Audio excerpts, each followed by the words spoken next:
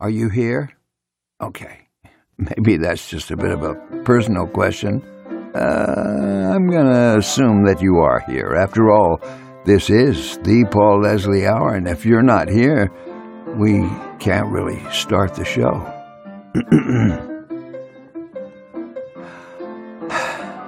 There you are. Now we can do it. Now that you're here, let me introduce this interview Paul E. Leslie did with B. Bhiman. Now, B is a singer-songwriter who got quite a lot of attention back when Paul first spun his music on the radio. One girl wrote in and said, "Now this is good." Paul was delighted to do this interview with B. Bhiman and looks forward to you hearing it.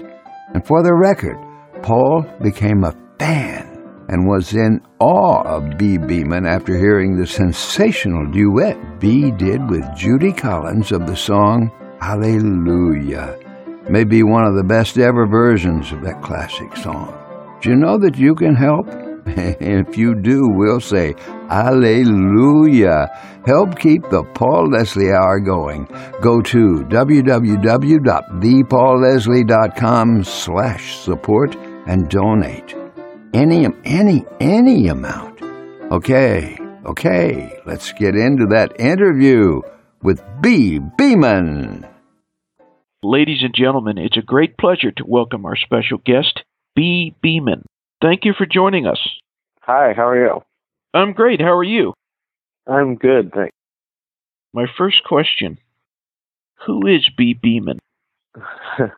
I am a singer-songwriter from St. Louis, Missouri, and I live out in the West Coast right now, but I'm somebody who's sort of a chameleon of genres, somewhat out of necessity, you might say.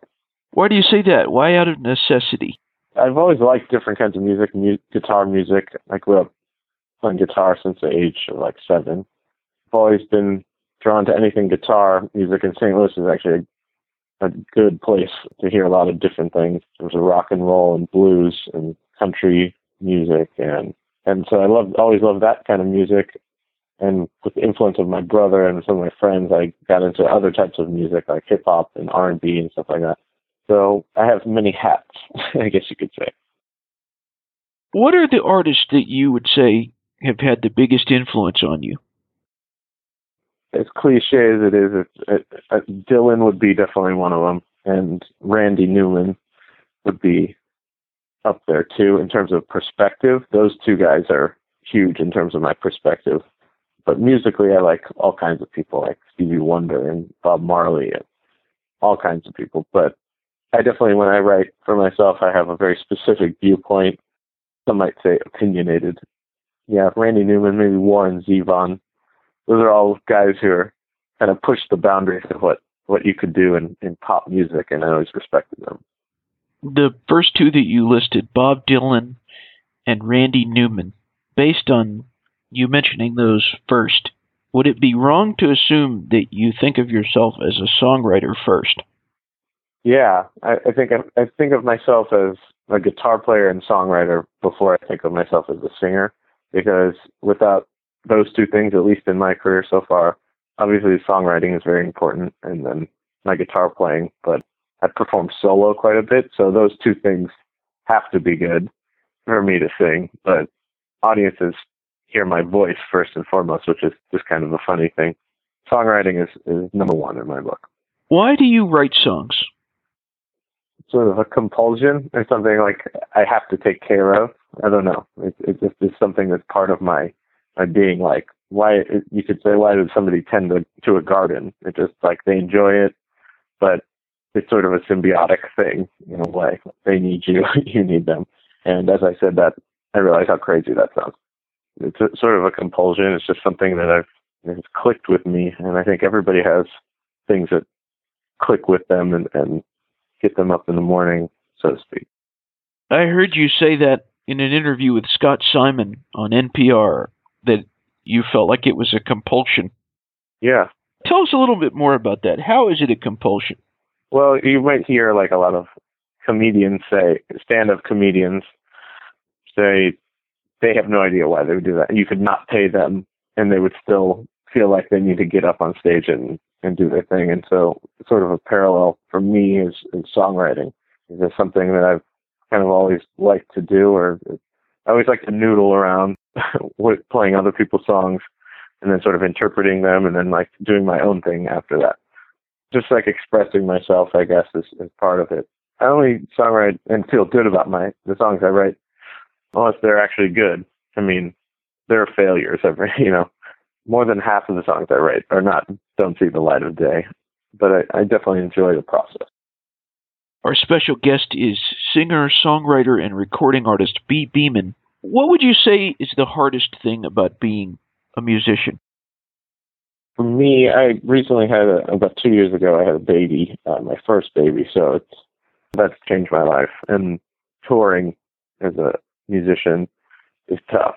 I mean, it can be actually tough, and it can be very easy, but just being away from your loved ones and being on the road is not exactly my idea of a great life. I enjoy being home, so I've been actually exploring different avenues in music and songwriting for others, and getting into production, which is something I've always kind of done, but only really for myself.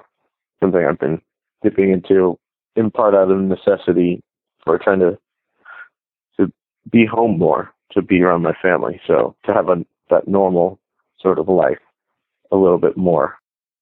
So that would be the toughest thing to be as a musician, trying to keep the family unit together, because it just becomes increasingly difficult the longer you're out. On the flip side, what is the most satisfying thing about being an artist? I mean, being on tour 23 hours of the day, 22 hours of the day is blah, for lack of a better word, BLAH. Blah, I don't usually spell that out. But generally speaking, and you live for those performing well and having fun and the audience enjoying themselves. And so that's some of the greater moments, definitely, as an artist. But songwriting to me is also like when you have something special. This is like a 1 out of every 25 sort of song, where something special happens and it just sort of like falls into your lap. But it's just like a perfect storm of inspiration and creation and everything coming together, and it just works very well, and you really have no reason for it, and it just is sort of an elation, I guess, from success. Like people who go surfing or whatever, or are really good at something else, surfing, let's say, they live for that 10 seconds, that they ride and they sit in the water and they float around. They kind of enjoy that, but they really like waiting for the ride, which only lasts for a few seconds. And in those 10 seconds, you get the rush that compels you to do everything else just to get to the next moment. And so in songwriting, that is the sweet spot for me. That makes me keep going. Without those, I probably would have given up a long time ago. You have this album, Rhythm and Reason. How did you get the title for the album? Well, it's a lyric in one of the songs. It's buried very deep in one of my most lyrical songs called The Color Pink. And a friend of mine actually was like, why don't you, like, he had listened to the song and he threw that out there, and it was actually a great idea. And so I had not thought of it. It made perfect sense. But the line, Rhythm and Reason, is a mixture of rhythm and blues and rhyme or reason. I just kind of mishmashed those words. Thought I was very clever when I did it. Would you say when you're writing songs that the inspiration behind your songs is more what you see, what you observe, or is it more your imagination? It's a mix of both. I feel like I have a strong storytelling imagination, but it's all based in reality and, for lack of a better word, like social issues. But I'm not. There's a big line, not a fine line for me, quite a big line between being political or being socially aware, and really 1 out of every 100 songs of mine is political, and probably like 4 out of 5 are socially aware. And I'm not trying to politicize a story. I'm trying to tell the story of something that is political on the human level, with one individual. and giving that social issue a personality. And but at the same time, I like to tell a funny story and entertain the audience. So it's a mishmash of personal experiences and what I observe around the world, and me just making some stuff up. Tell us about your song "Closer to Thee." Closer to Thee is it's pretty much literally about being on tour by myself, away from my wife, who is pregnant, and feeling and to bridge the gap of being across basically in Europe while she's in California. I mean, this is a time of having FaceTime and Skype and stuff like that. So it's not that bad, but you're far, far away. And the story that millions and millions of people feel, not just extended family, but their immediate family, there's a separation. Their children and parents and husband and wife and so on. I come from an immigrant family who's spread out all over the globe, so it's part of the fabric of my upbringing. For that particular song, it was about my wife and trying to be closer to them, and how the distance actually brings you closer mentally or spiritually or whatever you might want to say. Another song I wanted to ask about is "The Fool." What inspired that one? That one is, so a lot of the songs on the album are basically socially aware, socio-political songs masked as relationship songs. Moving to Brussels is that way, and a few others. And The Fool is one of those where you could just look at it completely as a relationship song, like a breakup song. But to me, it was just coded in a way. It was about the Sri Lankan Civil War. And Sri Lanka is the country where my parents are from. I was born here in America, but there's a civil war there that ended very badly for our people, our ethnicity of people. Tamil people are spelled Tamil, FYI. It ended very badly for us, and it was a song I wrote about speaking to the other side in terms of being manipulated and played for a fool. And so I wrote that song with that in mind, and it means that to me very much when I sing it. But I wrote it intentionally so that it would be appreciated as a love song, because that's what really resonates with people. What is it that you hope people get out of the experience of listening to your music? I bring up Quentin Tarantino like quite a bit, because obviously he's very heavy-handed with his violence and all that stuff, and I don't do that. But his storytelling speaks about so many different things without telling you what to think about them. He talks about race and talks about misogyny and talks about social issues as the backdrop to his stories that he tells. So the characters that he's writing and creating are living in this world, but they're living their own life within the world. So that's kind of my angle when I write. I say I grew up at a time when you could disagree with somebody for being liberal or being conservative, but you didn't want to like cut their throat like the climate that they were in today, or at least it was a lot better. So I'm kind of like, I speak about things that conservative people generally don't want to agree with me on. So I'm trying to like come in through the back door of their mind and influence them in a way. Having said that, I don't think I'm going to really change anybody's mind too much. I'm literally just an entertainer, but I do enjoy, like I said, Bob Dylan and Randy Newman, and those are two of my lyrical heroes, and they always slipped in what they thought without fear into their songs. So that's kind of where I come from, but it's all entertainment. This may seem like a strange question, like a lot of my questions, I guess, but you were talking about in one of your other interviews, a filmed interview, and you said that you thought people needed to be more loving. Yeah. And I would agree, but how can someone be more loving?